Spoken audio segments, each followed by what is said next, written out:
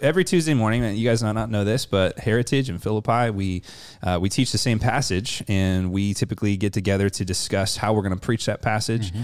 And the cool thing about that is that we're doing exposition in community, which means that we figure out what the point of the passage is together, and then we talk about how we could preach it. And then 2 different people preach it at 2 different churches, and it's really cool. So what we thought would be fun to do is to actually film that, to record that, and share that with anybody that would want to listen.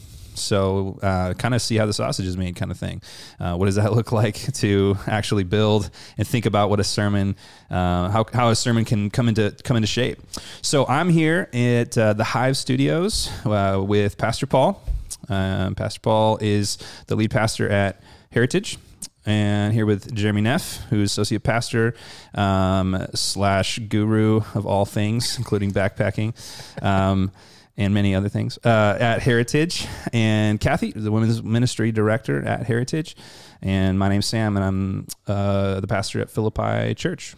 So that's the crew. That's who we are. And then at some point, we're going to be subbing out Mitch, and he'll come in and take over because we only had 4 microphones. So church plant, what are you going to do? Okay, we'll get 5 someday. Anyways, so we're going to pray, and Paul, I'm going to hand it over to you if you want to lead us through this. Yeah. Oh, Father, we ask that you just be with us today, God, as we open up your word, God, as we pour over this text, God, would you just lead this discussion? God, give us eyes to see the things that we need to see. God, get us out of the way. And God, help us see what the intent of this text is and how it is you've called us to not only hear it and understand it, but God, to teach it to your people. So God, we ask your blessing over the study, be glorified in it and through it. And God, we pray that in the pulpit this coming Sunday at Heritage and at Philippi, God, that you be glorified through the preaching of your word, that eyes would be opened and you be worshiped. God, we love you. We invite you into this place in Jesus' name. Amen. Amen. All right, so the text for this week is Mark chapter 4, we're preaching verses 1 through 35. And so why don't we just go ahead and read the entire 4th chapter of Mark, and then we'll read it together, and then we'll just kind of start discussing afterwards like we do each week. Sound good? All right, I'll start. We can just kind of run this way. We'll go a paragraph at a time. Sound good? Mark 4, beginning in verse 1.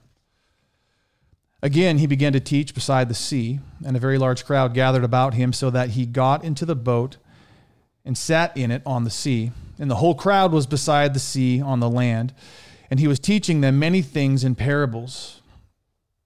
And in his teaching, he said to them, listen, behold, a sower went out to sow, and he sowed some seed, fell along the path, and the birds came and devoured it. Other seed fell on the rocky ground, where it did not have much soil, and immediately it sprang up, since it had no depth of soil. And when the sun rose, it was scorched, and since it had no root, it withered away. Other seed fell among them, among thorns. And the thorns grew up and choked it, and it yielded no grain. And other seed fell onto good soil, and it produced grain, growing up and increasing and yielding 30-fold and 60-fold and 100-fold. And he said, he who has ears to hear, let him hear. And when he was alone, those around him with the 12 asked him about the parables. And he said to them, To you has been given the secret of the kingdom of God. But for those outside, everything is in parables, so that they may indeed see, but not perceive. They may indeed hear, but not understand, lest they should turn and be forgiven. And he said to them, Do you not understand this parable? How then will you understand all the parables? The sower sows the word, and these are the ones among the path, where the word is sown. When they hear, Satan immediately comes and takes away the word that is sown in them. And these are the ones sown on rocky ground, the ones who, when they hear the word, immediately receive it with joy, and they had no root in themselves, but endure for a while. And then, when tribulation or persecution arises on account of the word, immediately they fall away. And others are the ones sown among thorns. They are those who hear the word, but the cares of the world and the deceitfulness of riches and the desires for other things enter in and choke the word, and it proves unfruitful. But those that were sown on the good soil are the ones who hear the word and accept it and bear fruit 30-fold and 60-fold and 100-fold. And he said to them, Is a lamp brought in to be put under a bush or under a bed and not on a stand? For nothing is hidden except to be made manifest, nor is anything secret except to come to light. If anyone has ears to hear, let him hear. And he said to them, pay attention to what you hear. With the measure you use, it will be measured to you, and still more will be added to you. For to the one who has more, more will be given, and from the one who has not, even what he has will be taken away. And he said, the kingdom of God is as if a man should scatter seed on the ground. He sleeps and rises night and day, and the seed sprouts and grows. He knows not how. The earth produces by itself first the blade, then the ear, then the full grain in the ear. But when the grain is ripe, at once he puts the sickle, because the harvest has come. And he said, with what can we compare the kingdom of God? Or what parable shall we use for it? It is like a grain of mustard seed, which when sown in the ground is the smallest of all seeds on earth. Yet when it is grown, it grows up and becomes larger than all the garden plants and puts out large branches, so that the birds of the air can make nests in its shade. With many such parables he spoke the word to them as they were able to hear it. He did not speak to them with a parable, but privately to his own disciples he explained everything. On that day, when evening had come, he said to them, let us go across to the other side, and we can stop there. That's where the preaching text is going to end this week. All right, big swath. A lot of scripture, a lot going on, a lot of movement, some unique structural features. First pass through. I know we all studied this outside of this reading, but so what stands out to you? What did you guys see in today in this read through that's unique, different, catches your eye? I think for me, first of all, I've taught this before, but I've taught the 4 seeds part, right? The 4 soils, 1 seed, 4 soils. And so I've always isolated that. And I think what was challenging for me this morning as I was interacting with this was, how do I fit that into this bigger section that includes these other parables? And what it was forcing me to do was ask a question of like, what's the bigger purpose behind these parables? Mark kind of groups them together for a reason. And what is that? And it was challenging to think through. Yeah, so what are the commonalities? Yeah, go ahead, Jeremy. Oh, I was just going to say, I noticed a difference just translationally. You said bush. My translation says that you put a candle, if you can't put a candle under a basket. Oh. And I think probably there's some reasons for that, but it was interesting hearing just a different phrasing. Yeah. What do you have, Kathy, the Book of Mormon? Yeah, that's it. Of course, I learned that from you, Sam. Zing. I mean, whatever your truth is. Cool. I actually was really struck this time reading through it by the fact that there's so much emphasis on hearing. Yeah. And so I kept thinking about the word of hear, and there's purpose why Jesus is using those words, and that there's also then emphasis on response. So there's the hearing of the word, and then how do we respond to it? So. Yeah, I was reading this morning again through the text, same thing. 3 different times he talks about he who has ears, let him hear. And I was reminded of what the mission of Jesus was, Mark 1, 14 and 15. He came to proclaim the good news, came to proclaim the gospel, and the proclamation is received by hearing. Yeah.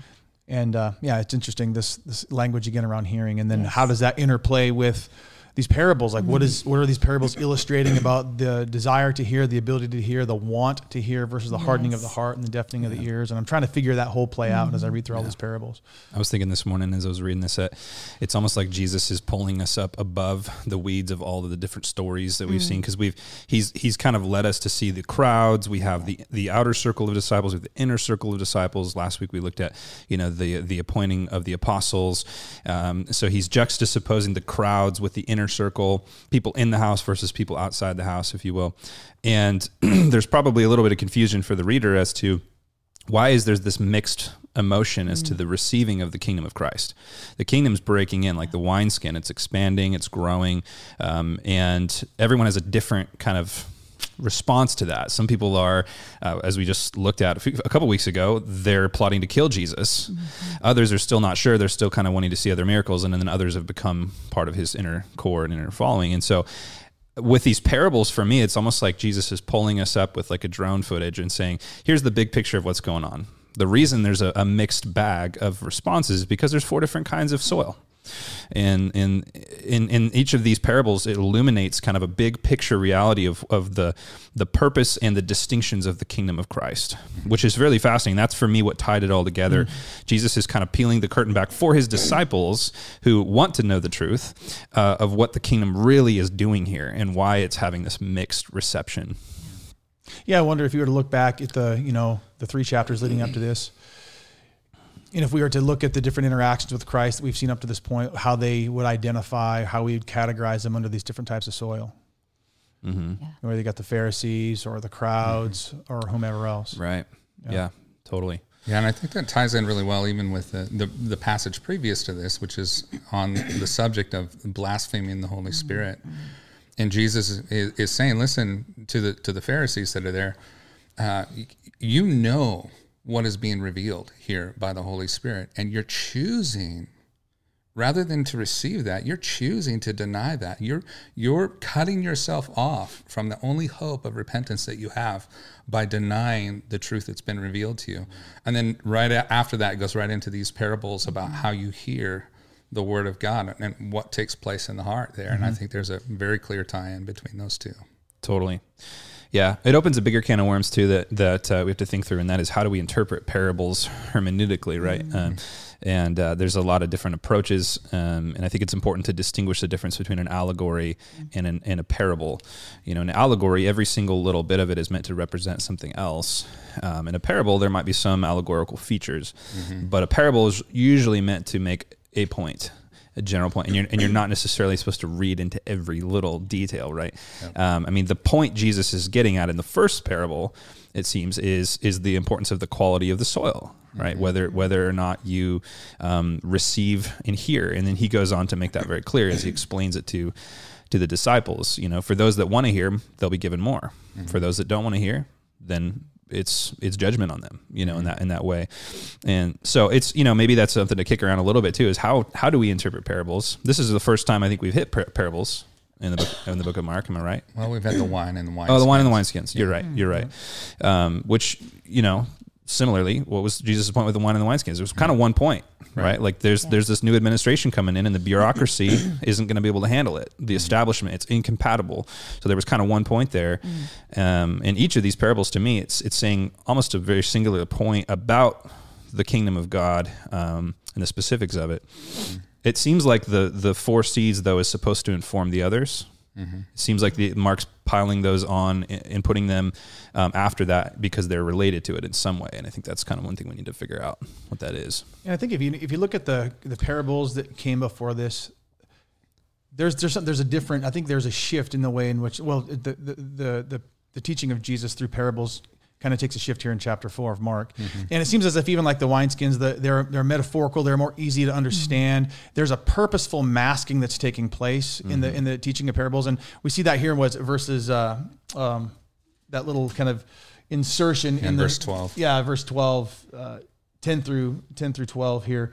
And that's, you know, we talked last week about the Markan sandwich that took place between the family of Jesus, you know, wanting to pull him back into Nazareth, and then the insertion in the middle of that with the interaction he had with the scribes here in the first 20 verses of Mark. It's another one of those of Mark chapter 4. It's another one of those parabolic sandwiches. It's like he's got the soil on either end, and in the middle there's this unique insertion where he's giving us some unique insight into what his purpose is for the parables. And it's been disagreed upon, obviously, by lots of people over the years as they've tried to interpret this text. But what does that say? What are those? What's 10 through 12? How does it inform the way we ought to think of the rest of the parables that we see? I read one thing, you know, the word secret there, the Greek is mysterion. And, you know, that's really kind of what is the wrestling match here is why is Jesus being so secretive, right? Why isn't he just coming out with clarity on what he's trying to say? And then he quotes this Isaiah passage, which when you go back and look at that, it informs it a little bit. So the Isaiah passage is God basically condemning northern Israel for their unwillingness to hear. And then subsequently they become judged under the Assyrian army when Assyria deports the northern tribes of Israel because they didn't want to hear. They're not hearing because they didn't want to hear. And so there's a reason that Jesus is deploying that passage, and I think it's because I think he's trying to say there's a similar thing happening here. The Son of God, God's word, God's final word, is literally physically here, empowered by the Spirit, showing the miraculous. Like how Sam Storm says, like the miracles are the testimony of heaven. I mean, it's the credential of heaven is how he says it. And you are not even wanting to listen. And so he is speaking in riddles in such a way to see if they actually want to know the truth. He wants them to chew on it. He doesn't want to just give it to them, serve it up so easy that, he wants to know who really wants to know. And he gives special knowledge to his inner circle because his inner circle is the one that really wants to know the truth. So I think that Isaiah quote really gives a little bit of context. And I think like Jesus does often, he's saying we're in a similar time that we were in the time of Isaiah when Israel was apostate. They're apostate again. The religious institution of Israel is unwilling and too rigid to hear the truth when it comes. And he's almost kind of saying, what about you? Are you too rigid to hear the truth? Are you going to be a wineskin that can contain the realities of the kingdom? Yeah, even the way that our passage today ends up, Jesus spoke in parables, but then he explains to his disciples later, right? So I think there's a purpose in that, in that Jesus is saying, those that really want to hear, they draw close. Those that value the kingdom, they're the ones that like press into it and they really want to understand. Other people just go, oh, it's just dismissed by them very, very easily because their heart already is not inclined to wanting to know what truth is in the first place. Right. And he goes on to say then, for to the one who has, more will be given. Like he's emphasizing that there in that portion of scripture. And I love the way he says too, pay attention to what you hear. Because I think he's putting an emphasis on that very thing, that the ones who are hearing, more will be given. So it is a matter of the heart. It always comes down to be a matter of the heart. And you see that all the way through the scripture. I think it's interesting also in Luke's gospel, the phrasing is changed just a little bit in the parallel passage because he says not only what you hear, but how you hear. Pay attention to how you hear. And so there's this like studiousness to the heart that is a component to that, both hearing an accurate message, but then how you receive that, how you interact with that truth becomes ultimately all important. Yeah. I really am thankful for verse 21 through 25, the idea of the lamp under the basket, because I think the point of that, and again, I haven't spent a ton of time on this, is what this is about. But, it seems like the point is that the gospel will be understood by many. And even though right now it's veiled, Israel is in this sort of stage of rejection in Jesus' presence, there's coming the breaking out of the Holy Spirit and of the gospel at Pentecost, which then will go to the world. And so he's saying truth is going to come out at some point. The light was made to be seen. And even though it's being veiled right now, there's going to come a time when Jesus ascends, sends the Spirit, where the light will burst out. And that's kind of cool. Because if you really just read this, verse 10 through 12, it kind of feels a little cruel. Like, Jesus, you're saying like you don't want people to understand. I thought we were evangelists. I thought we were evangelicals. I thought we want people to come to know the truth. Jesus understands there's a time coming where the truth will be understood, and you see the second Jesus breathes his last, was it the centurion? All of a sudden has this knowledge about who the Son of God was, and what happened in that moment. It wasn't just that we got access to the Holy of Holies; it's that the Holy of Holies broke out. The veil was torn, and God's Spirit is now out throughout the world, and the gospel is breaking in throughout all the world. So it's kind of has a hopeful tone. Like Jesus is like, yeah, right now you don't know what I'm saying. But Jesus was just kind of preparing the way for the apostles to really clean up and to really come back through, rethread the needle. And when the gospel went out, people didn't really understand, and the Spirit through the apostles brought those things into light. So there's a hopeful tone, I think, in there too with that parable. Do you ever wonder what it was like for the apostles after the outpouring of the Spirit, as they're gathered as the early church, going back and walking through the ministry of Jesus and remembering parables and being like, Oh yeah. Dude, oh my gosh, how'd we miss that? Do you ever think about that as you're working Yeah. back through Totally. all their experiences, like, and having the hindsight 2020 thing going on in their life? Yeah. Well, yeah, you listen to John, and he's like, there's not enough libraries in the world to contain all the Yeah. things that Jesus did. So they're going back and they're Yeah. picking sort of the highlights reel of their experience and their encounter with Jesus. These are all the things that like rise to the surface, Exactly. in their hearts and minds. Yeah. And these other parables really, really make sense when you think about the book of Acts. Yeah. You got this parable here in verse 26 of, the guy goes to bed and wakes up the next morning and boom, there's fruit, there's life, So Jesus himself is just dealing with radical unbelief and radical opposition to the point of them putting him on the cross. But then at Pentecost, the disciples, these boneheads, all of a sudden have exponential growth, and it's like in one day the church grows to 5,000 or whatever, and then it's just from there it's just an unstoppable machine, the gospel moving throughout all the nations. Who did that? Was it people, or was it the Spirit of God? Yeah. He's like, the kingdom's going to grow. Yeah. The truth is going to come out. Your job is to cast the seed, Yes. but at the end of the day, it's not synthetic, it's organic. God's going to do the work, and that's really encouraging. And then the other parable too there, the mustard seed. Jesus is like, hey, I know this feels ragtag right now. I know this feels like me and a couple of random people, but man, just wait 50 years. Yeah. Right. This thing's going to grow. And I think he's beckoning back to the book of Daniel there, the idea of the plant growing up into this ecosystem, that Jesus' kingdom is going to literally become its own climate in which people will be blessed by, that the covenant people of Christ now create our own counterculture Right. with Jesus as our head. And Jesus picks that up in John 15 when he talks about the vine and the branches, and we're part of him as this new vine of Israel.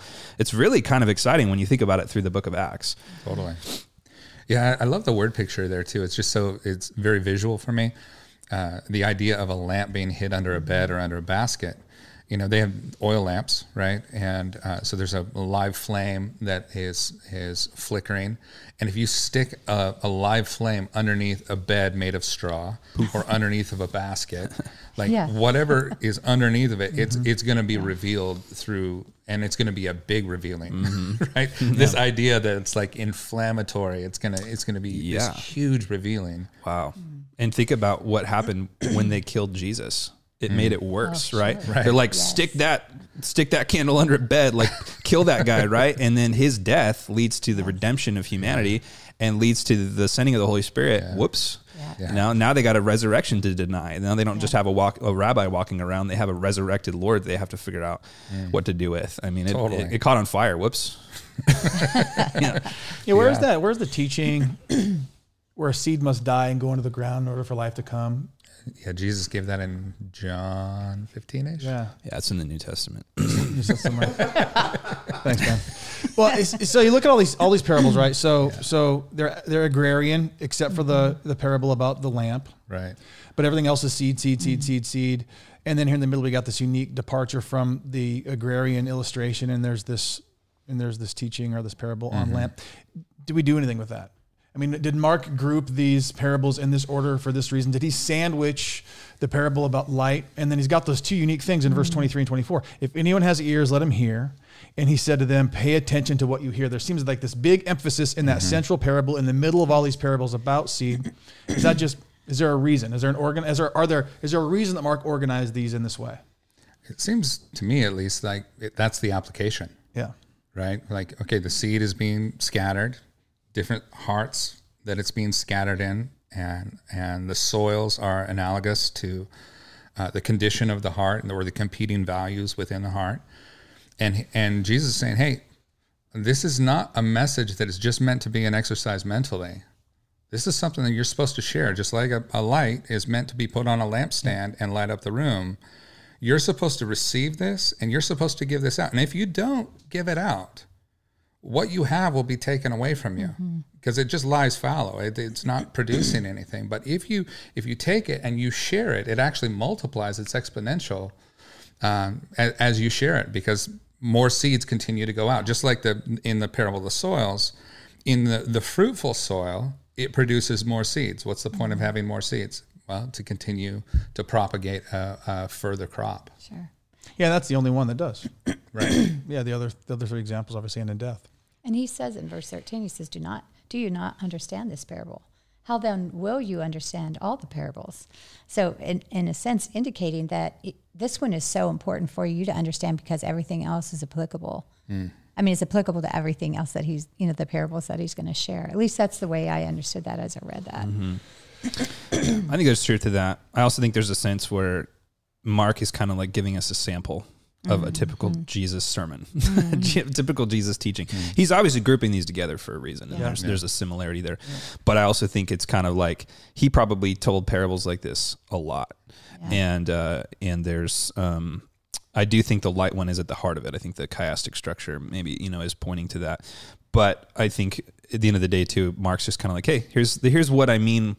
Here's what he means when he talks about parables. Here's a lot of them, but it does seem like the parables always seem to have this kingdom element. It's the point is he's trying to explain what the inbreaking of his kingdom is going to look like.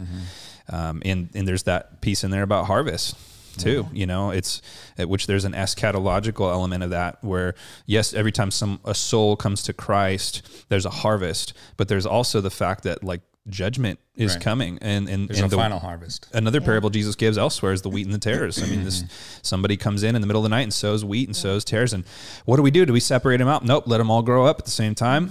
Once they grow up, it'll be evident which is which, and then you can harvest the fruit. And where do the tares go? Yeah, so.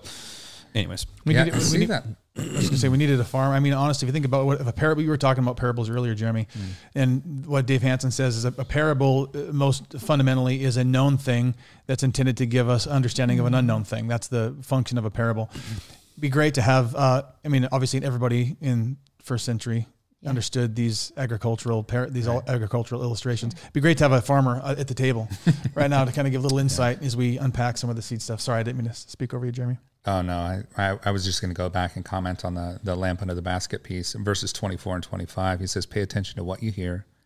With the measure you use it will be measured to you, and still more will be added. Yeah. For to one who has, more will be given, and from the one who has not, even what he has will be taken away. And so you see kind of like this Jesus is, I think, pointing to the use of the knowledge that you receive, what is revealed to you, what is given to you is meant to be used in some way. And if it lies fallow, if it's not being used, man, there's a direct consequence. And I can tell you this from my own life. I think personally, in seasons where I'm taking in lots of information and it has no outlet, I'm not giving out, I'm not sharing it. It actually becomes life killing spiritually for me. I like glut with information and I lose my appetite even, I think, for the word of God. But in seasons where I'm giving out a lot, where what is being given to me is being shared and put on the lampstand with others, man, there's a fruitfulness that comes with it. I see God multiplying his labor in my life. I see him utilizing those truths in really profound ways. And so I think there's a spiritual principle there too. That has direct applications for the disciples in this passage. I remember, I think I've shared this story with you before, Jeremy. I remember years and years ago, I was chatting with a pastor and we were in a church and some of the complaints of the people of the church were, man, we want more meat. We want deeper teaching.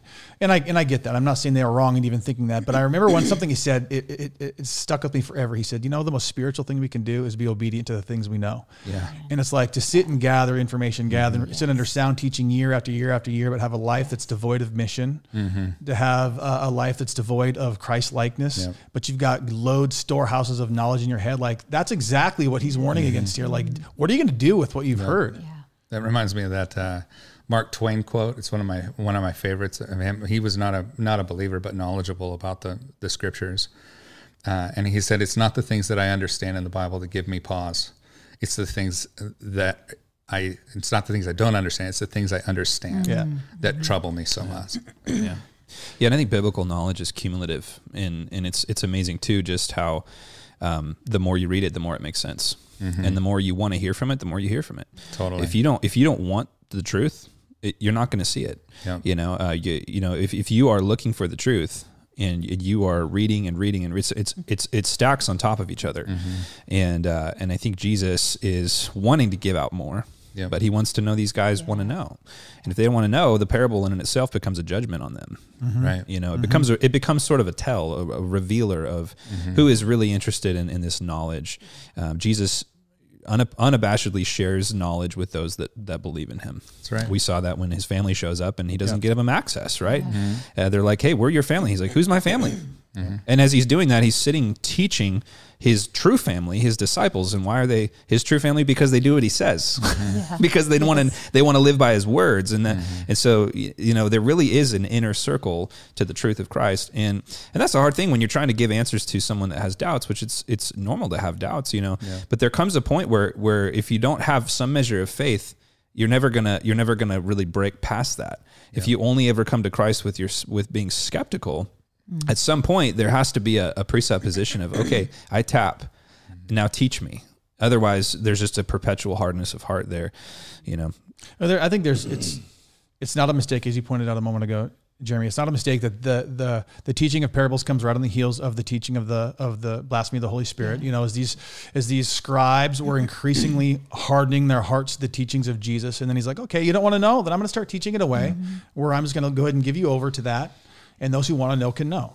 And those who don't want to know can just, you know, they can basically, with their stubborn hearts and their unhearing hearts, can heap judgment upon their own heads.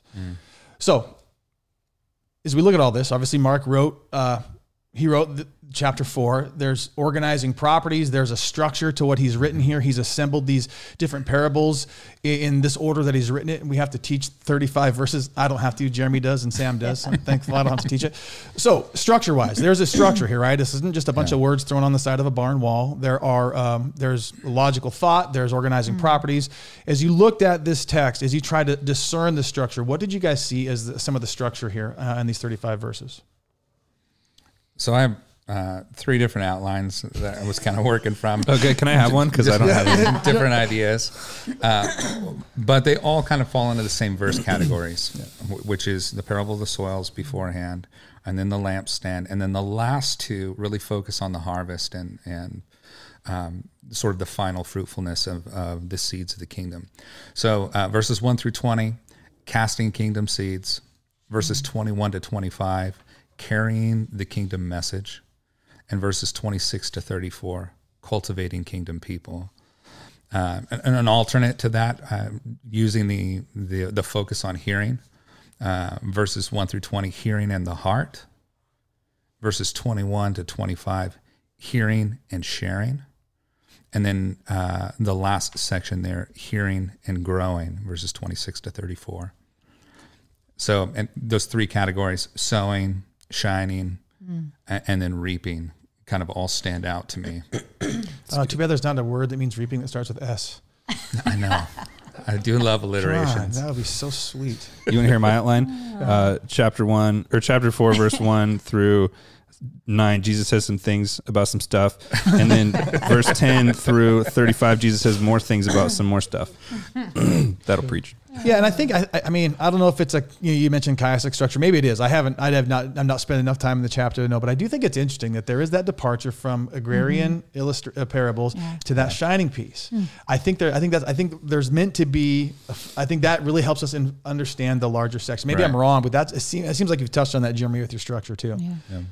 Kathy, what about you? Oh, well, you know, I don't have a very good outline put out here, but the thing that I saw that stuck out really clearly to me was hearing, responding, and then sowing, and then repeating. So it's pretty vague. Say that again. Right. Hearing, responding, and then sowing. In other words, I was thinking in the light of discipleship. Yeah. The work of discipleship. So hearing, responding, sowing, and then repeat. Then that is repeated over and over again. That's good. Yeah. I want to give a little bit of, just for our audience, since we have the audience joining us this week, and we don't normally. Notice what we're doing here. We're not going immediately to application and saying, what does this mean to me? Yeah. We are asking the question, what does this mean? What was the what was the author's original intent in putting all this material in the same section?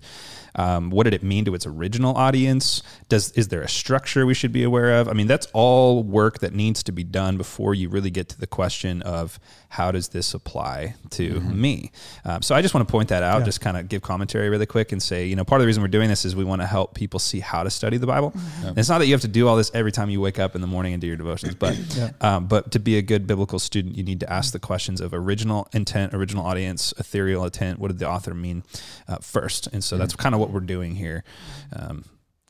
So if what we do on Sunday is preaching or exposition, we don't just open up the Bible and start to exposit, right? We have to do some work. And so we're doing first exegesis. We're trying to expose what is there. We're trying to see what the intent of the... So all this, what we're seeing here, this is the work of exegesis. And then you do that work of reflecting on the gospel. And then ultimately we want it to become a homily, or we want to do the work of homiletics, applying it to our people's lives. And so, it's really tempting, you're right, to just run right to application, but we can miss some things. And we can just, I think David Helm talks about it as impressionistic preaching. We can look at a text and say, this one part of this large text impresses something on my heart, so I'm going to ignore everything else. I'm going to take that little nugget, that little shiny thing, and I'm going to teach on that on Sunday. So, then we're depriving our people, and we're not seeing the totality of what God has put here. I was thinking about that on the way over here, actually, how important this process is, and how important it is for our people to see the work, because we're exemplifying even as we preach. It's like a training model. When we show our work and we show outline, we draw people into the text. We're actually training on a Sunday sermon how to read the Bible for in private life as well. And I think, man, this whole process here is extremely important. That's why I think outlines are so helpful to people, because they start to go, okay, I want to see what's in the text here, and I want to see the logic of it and how it flows. If our outlines or if what we preach on a Sunday morning is disconnected or is up above the text itself, then when they come back to it, they don't even understand how we got there in the first place. So we're training as we go through the scriptures. I agree. It's important. And we're continuing to learn as ourselves, right? As we gather, I'm being sharpened by you guys. And it's like each week I feel like I'm learning how to, and just having different perspectives. Because, whether we like it or not, we bring presupposition to the text and we superimpose our thoughts on it. Then all of a sudden Kathy's like, guys, I'm like, that's why it's so important to have Kathy in the room, And really old guys like me and somewhat young guys like Sam, it's I think having a community of people to do this work together is important. So one of the things we look at, one of the tools we look at is repetition. It's not the only tool; it's just one tool. As you guys looked at this text, did you notice any repetitive themes, concepts, words, ideas that are vital to understanding? I mean, hearing. Kathy already mentioned it, but hearing, I think, is really the star of the show. I mean. It's not a message about the seed. It's not a message about the sower. I think it's a message about the hearer, which is embodied in the soils, the different ways of hearing. And in the light really is just another way of hearing. It's another one of the five senses that really is saying the same thing, I think. I'll say if you look at the where it's placed in the text, hearing is at the beginning, the middle, and the end. So is kingdom of God, which is interesting. So we have hearing in verse 9, he who has ears, let him hear, after the first parable. And then we have in that part, the parable about the light. And if anyone has ears, let him hear. Pay attention to what you hear, Jesus says in verses 23 and 24. And then in verse 33, with many such parables, he spoke to warn them as they were able to hear it. So you're right. I think we see hearing at the beginning, the middle, the end, and we see the kingdom of God. We see in that kind of inserted teaching in verse 11, and he said to them, to you who has been given the secret, to you has been given the secret of the kingdom of God, he says to the disciples. And then we jump down to verse 26. The kingdom of God is as if a man should scatter seed. And then in verse 30, with what can we compare the kingdom of God?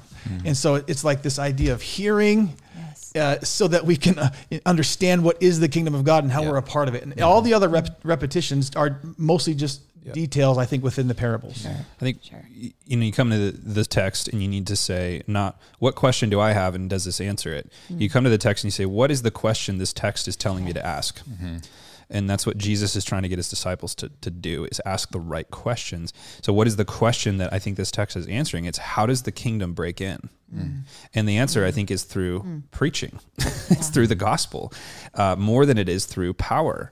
Now, power accompanies it. It affirms it. It validates it. Jesus came and did the miracles. He did the miraculous. He raised the dead. But he did it primarily in order to credential his preaching.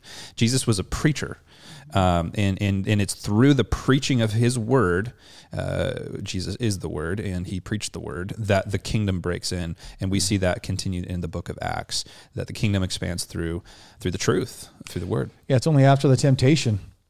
The first thing we see, the first thing Jesus does after the temptation, John kind of offers, I think this is more of like an umbrella statement over the ministry of Jesus, but John in chapter 1, verses 14 and 15, Jesus came into Galilee proclaiming the gospel of God, saying the time is fulfilled, the kingdom of God is at hand, repent and believe in the gospel. And so what we see is we can continue to journey through the gospel of Mark as we just see different dimensions of this proclamation ministry of Christ. And it goes, remember that St. Francis of Assisi quote everyone always loves to quote, preach the gospel at all times and if absolutely necessary, use words. That's number one. That's a misquote, but it's like the gospel is received through proclamation. Yes. Do I believe that the Christians ought to embody the gospel in the way in which, of course, we ought to love and we ought to care for the sojourner among us, and we ought to live the attendance of the gospel. But if there's not proclamation and there's not hearing, people aren't going to understand or come to truth of Christ. Yeah, I want to back up here to just before chapter 3, verse 14, where Jesus is appointing the apostles. What is he appointing them to do? Verse 15 or 14, he says, he appointed the 12, whom he also named apostles. That just means sent ones, so that they might be with him and he might send them out to what? To preach. Preach. Right? Yeah. And have authority to cast out demons. Notice it doesn't say heal sick people, but he gave them the authority over the demonic realm. And the authority comes in the preaching, and the preaching comes with the authority. And so that's why, it drives me crazy when I see people up there trying to, heal people's arthritis and cast out demons, and I don't hear the gospel. Yes. The power is for the gospel. The Spirit came so that the gospel could go out.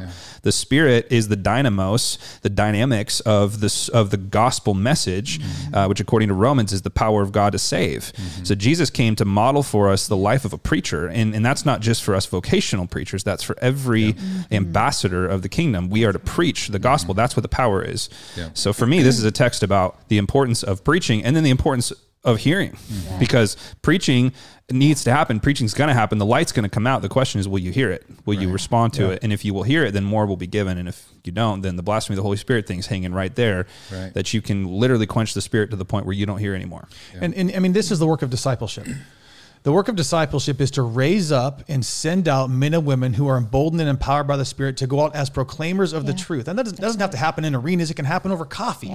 But we are to send out disciples to proclaim the gospel. We're not meant, the church isn't meant to be this giant institution that gathers people under one roof so we can say we have a lot of people under one roof. We are to be a sending agency, a sending organization. We are to gather people for the sole purpose of raising them up to maturity, that they can be sent out and proclaim the good news, just as the first disciples were being sent out to proclaim the good news.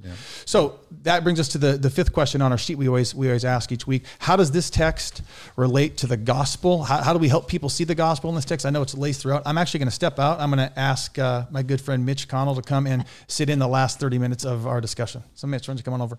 And he's going to start, because Mitch is always great at application. He's great at talking about how these things can come to bear. So I'm going to step out and let him take. For me, I think about preaching this. Sometimes we think preaching always has to be telling people what to do, imperatives. But really, for me, powerful preaching is more about declaratives than it is about imperatives. And I can't wait to declare some of these realities of what the kingdom of God both was, is, and will be in its specificity. The kingdom expands. That's exciting. The kingdom grows when you're sleeping. That's exciting, right? Like when you think it's not happening and how many books do we read about how to synthesize the kingdom growth? And in reality, it happens when you're sleeping. It happens when you go to bed. That's an exciting, preachable truth. The fact that that there is, there's a lot of warning in this passage. There's a lot of warning to the different soils that are not not willing to accept, or that accept it immediately and then instantly are choked out by the cares of this world. That one to me is like, ding, America, right? Well, like, sweet, Jesus, great. He likes me. Great. I like me too. I'll be a Christian. That's cool. But man, can I have my stuff? Can I have my comfort? Can I have my life? Can I have my politics? Can I have my whatever? Can I have my RV? Can I have my retirement? Can I have all that too? And that stuff just chokes out the gospel. So there's a tone of warning. There's a tone of declaration, I think, of just the reality of the kingdom and all of its attributes that come in. There's a lot here, I think, that can be preached. For sure. Yeah, he asked specifically, too, about how it relates to the message of the gospel. And I think what we're seeing here is that the kingdom Jesus is building is filled with people who hear who Jesus is, who ultimately trust him as king, and submit to him and grow in obedience, who bear fruit, and then they share their lives with others. That's kind of the point of multiplication. And although that feels in some ways like a nail that's been hammered to death, it is the central reality of how the kingdom has continued to grow and prosper from a group of 12 disciples until the present day, where we have 2 billion people who are following Jesus. Yeah. I think there's also some side application there that is at least interesting to think through, and that is the conditions of the heart and the soils.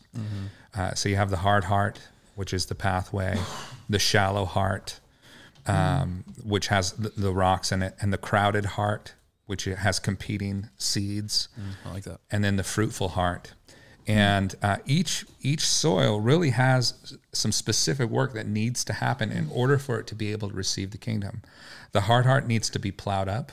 There needs to be some disruption that breaks open the surface of the soil so that the seed can be planted in. The shallow heart needs to, it says in the text there that I think is really interesting, it says that they immediately receive the word of God with joy, right? So it's an emotional response. But it never goes below the surface. And because there's no root in it, whenever trials come, it's scorched. And so I think there's something for the shallow heart to consider, which is move beyond emotion. This is not just about meeting the needs of your flesh, right? And then the crowded heart must move beyond and remove competing values, competing seeds. The kingdom has to be primary in their lives. And what's very interesting, too, is that you see that there's a parallel between the three enemies of the believer, which is in the first one, the devil steals away the seeds. And then in the second one, receiving with joy is just a fleshly, emotional response to the word of the kingdom. And so you have the devil, the flesh, and then the last one, you have the world with its competing values pulling at the heart of the individual and choking out the life of the word of God, so it becomes unfruitful. Yeah, that's good. Yeah, that's really good. I like the idea of plowing and just thinking, as a pastor, I talk to a lot of people that are just concerned for the salvation of their loved ones, for their kids, for their sisters, for their friends. And we almost ironically always pray the same thing for them. Lord, plow them. Like plow them, like just break up the ground that is inhibiting the gospel from having entrance. And it's weird to pray that for somebody, but it's like hit them as hard as you got to hit them to break up that soil, because the reality is the gospel is not going to penetrate, and it's through brokenness often and through suffering and through tribulation that God actually tills the soil of people's hearts. And it's not until people often hit rock bottom, where they come to the end of themselves, that gospel can gain entrance and begin to grow. Yeah, so true. And that's one of the problems I think about our context. We are that shallow soil where it's really convenient to receive the gospel, but there is no depth. And that's what tribulation, that's what suffering, that's what persecution does, is it reveals the depth of the soil. And we do. I mean, we've gotten, in the West, we've gotten really good at making converts and really bad at making disciples. Yeah. I was listening to some podcast the other day, the guy's talking about Iran and the Christians in Iran and how they had this mass revival. But then as soon as persecution started, these Christians started to walk away from their faith. And he's going, I was confused by this. I thought that it was the blood of the martyrs, the seed of the church. I thought persecution activates the growth of the church. And then he's like, I realized in that moment that we weren't making disciples, we were making converts. Disciples, when they're pressed, they grow. Yeah. Disciples, when they're persecuted, they become refined. Converts, or supposed converts, they get burned out. They get burned up. They don't have the root system, there. And clearly Jesus, I think, is talking about the crowds that are all around him, that are really intrigued by what he's doing. Totally. Yeah. And they're excited about this guy who's running around healing people, but there's no root system. Yeah. Right. Well, and in the other synoptic gospels, he makes clear that he's the sower, Yeah. bringing the kingdom message. And so he there's direct, specific application to the crowds that are following him around. Mitch, make it good, man. Paul made it sound like you were going to just come up here and drop some. I've let down a lot of people before, and today's going to be another one of those. What are your thoughts, man? Dude, I don't know, man. I'm just listening. All right, next. Have some questions. Yeah, I mean, honestly, as you were talking, Jeremy, about kind of the three different things, like how do we till up or plow the shallow heart? How do we remove competing values? How do we move beyond emotion? I think my question is, what do those things look like practically, right? And then we'll get into that, like homiletical side of things. But what's our hope for plowing up that shallow heart? How does a Christian move beyond emotion, and how does a Christian grow roots? And I know you're saying discipleship, but I think a lot of people are still going to walk away with those and be like, okay, cool, yeah, like I want to grow deeper roots. How do I do it? Oh yeah, I feel like I'm shallow. How do I do it? Or, a question that I've always wrestled with is, man, when I see myself in this parable, I'm like, oh man, I could be so deceived by riches or whatever it is, comfort. It's just like, it's easy for that seed to get choked out in my life by the cares of this world. And so I'm often asking, how do I remove competing values from my life without ultimately chopping out everything that's fun and desirable in this life until I'm sitting in a blank room with just my Bible, wondering what I'm supposed to do with my time? Yeah. Those are good questions. I mean, they're good things to think through. It's one of those texts, though, where it's like, that's not really the point Jesus is getting at, too. He's like, he doesn't really say. He just says, this is what it is. This is my observation. He's giving some clarity into the reality of why people don't receive, But yeah, it's our job as the expositor. It's our job as the pastor or as the preacher to go, okay, how do we change that? What does it look like to change that? And we could probably go through each of these. I think Jeremy, you did a good job of that. I liked your walkthrough there of each of these demand a different. There's a prescription for each of these. One of them, I didn't know if you mentioned the birds of the air. It's like that didn't even have a chance, and Satan is present in this moment, actively ready to just snatch away the gospel, which is an element that we have to think about when we're doing evangelism. That Satan is right there. The demonic realm is so apparent in Mark's writing. It's all over the place. He brings it up all the time, and that's another. Paul and I were this last week. We were talking about the fact that I was just confessing, like I just don't have that at the forefront of my mind so much of the time. As a matter of fact, I think I forget, even though I know cognitively, I forget that Satan's goal is not just to make me uncomfortable or to make my life unpleasant in some way. His actual goal is to leave me hopeless, bereft of faith. To leave me so utterly destitute spiritually and emotionally that I eventually join him, abandon my hope in Jesus. He has an eternal scheme. He's a murderer, right? And a liar. And he's been that way since the very beginning. And I think you're right, man. There's an element of spiritual warfare in preaching that we oftentimes are not really considering or thinking about, that while we are casting the seeds of the kingdom along with Jesus in this example here, that there is actual warfare happening over the hearts and minds of people. So I think, maybe one application that you might bring out of that, like how do we break up the fallow ground of the heart? I would say, one, we pray to God that he defeats the enemy and beats back the birds of the air, and that he opens up the soil of people's hearts, because we need his intervention in this. We can't fight that in the strength of our flesh. Yeah. That's good. I love how little imperative really is on the believer in this passage. It's really like if Jesus is the sower, Yep. and Jesus is the one, God's the one allowing things to grow while you're sleeping. And you know what I mean? And the truth is going to go out regardless. So you stick it under bed, it's going to catch the bed on fire. It's actually kind of cool. Like there's really not a lot here for us to say as believers, at least, or, you know, there's not a ton of imperative here. It's really like, this is what's happening. Right. Some people descriptive rather than prescriptive. Yeah. And I think it's okay to preach it that way. Yeah. You know, we get a lot of sermons about what to do. Right. And there's certainly, there's a warning in this, but you know, some people preach this and they go, well, it really, I've heard people say this, like the one throwing the seed should have been more careful. Oh, yeah. Oh, Right. Like, so you know, here's the plow, and you should be putting it in there. And this is a parable about don't just, I'm like, I think it's completely the opposite. The point is you don't know what the soil is. Yeah. And it does seem kind of like the guy's careless. I mean, just chucking it out there, Right. but the reality is that's all we can do. Yeah. We preach to everybody.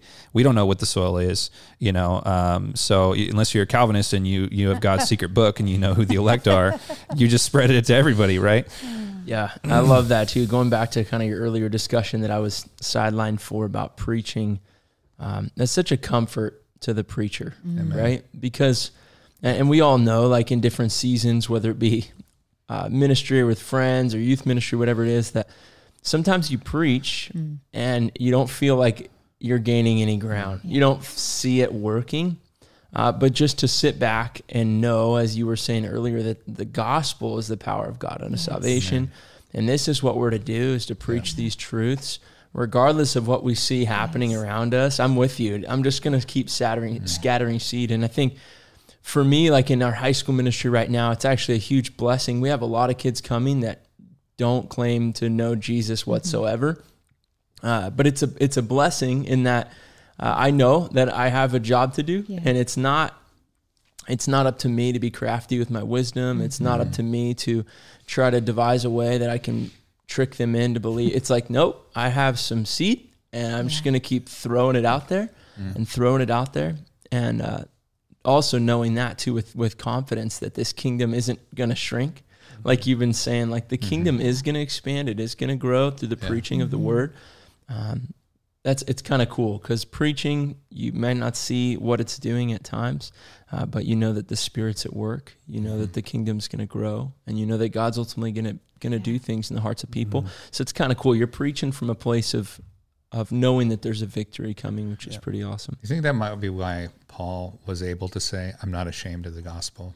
I don't feel embarrassed about it, because he's saying it is the power of God unto salvation. Like this message is what is saving people.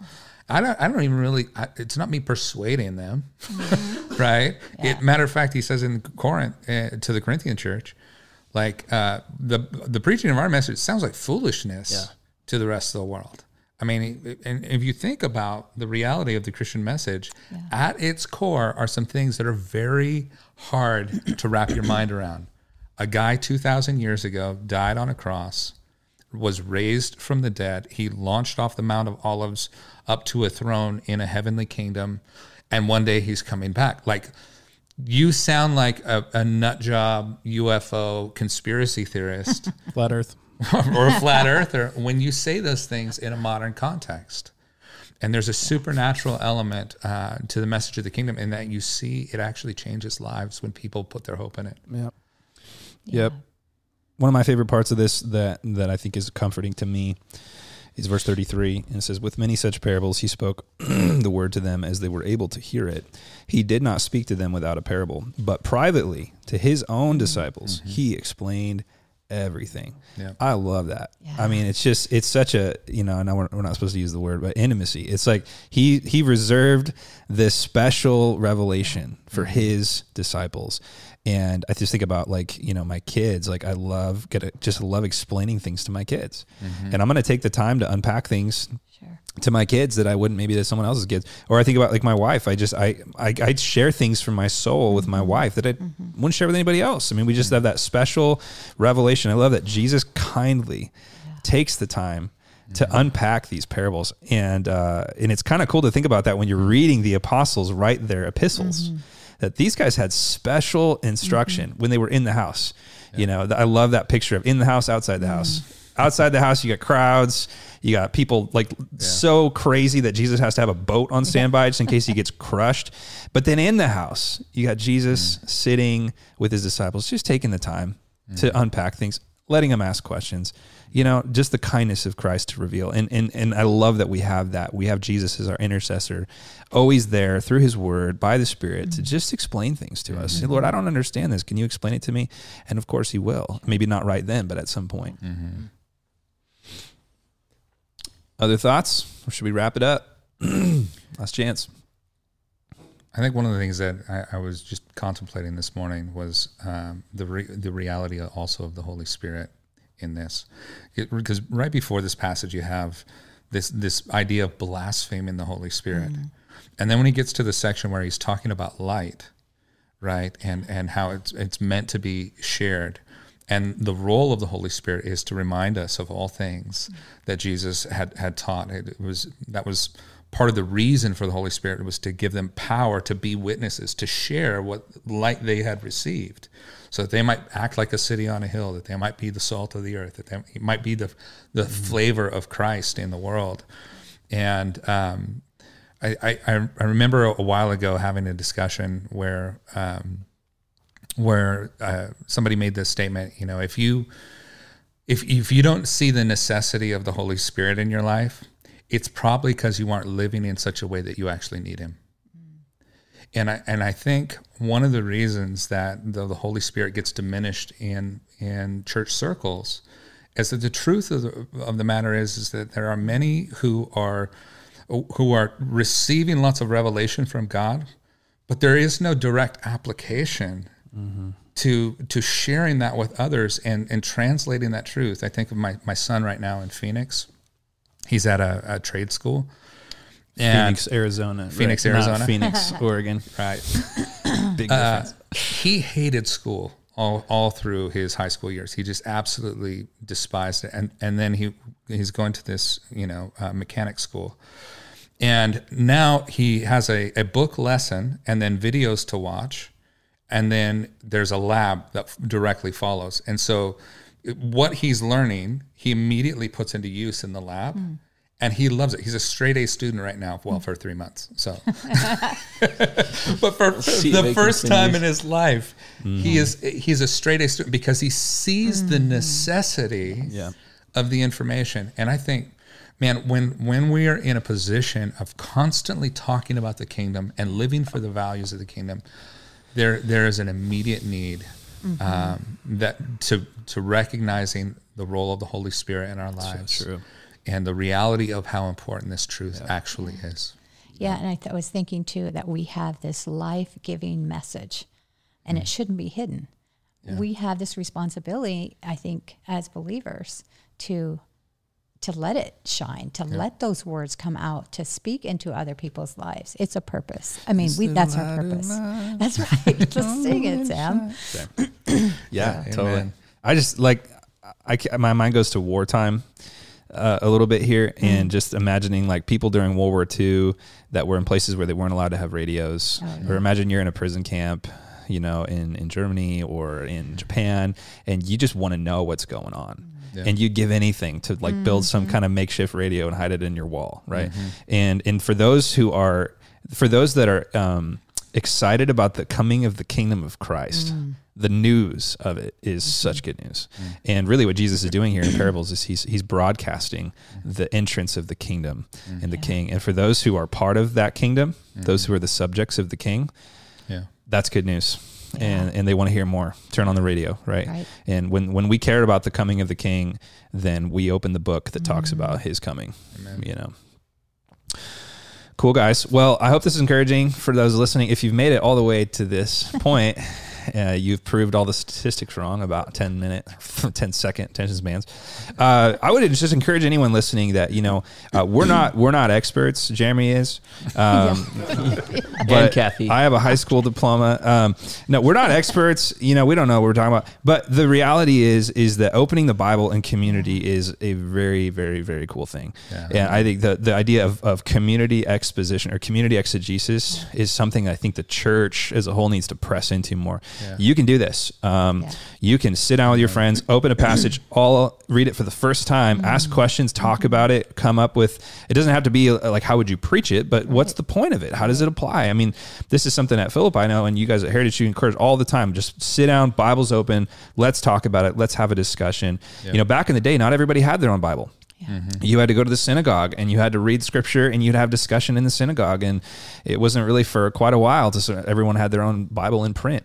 Right. So I would just encourage anyone listening, like, this is something that every Christian should practice. It's a discipline of community interpretation of the scripture and putting heads together. And, you don't know everything. and when you come hear other people's thoughts and other people's questions, it's really, really good. So I'm going to pray and we'll just close out. And Father, thank you so much for this time and for the two churches, Philippi and Heritage, being able to come together and continue to preach, Lord, together, thinking of these passages together. I pray for everyone tuned in, listening right now, Lord, that they might be encouraged and inspired to open their Bibles with other believers and to hear from you.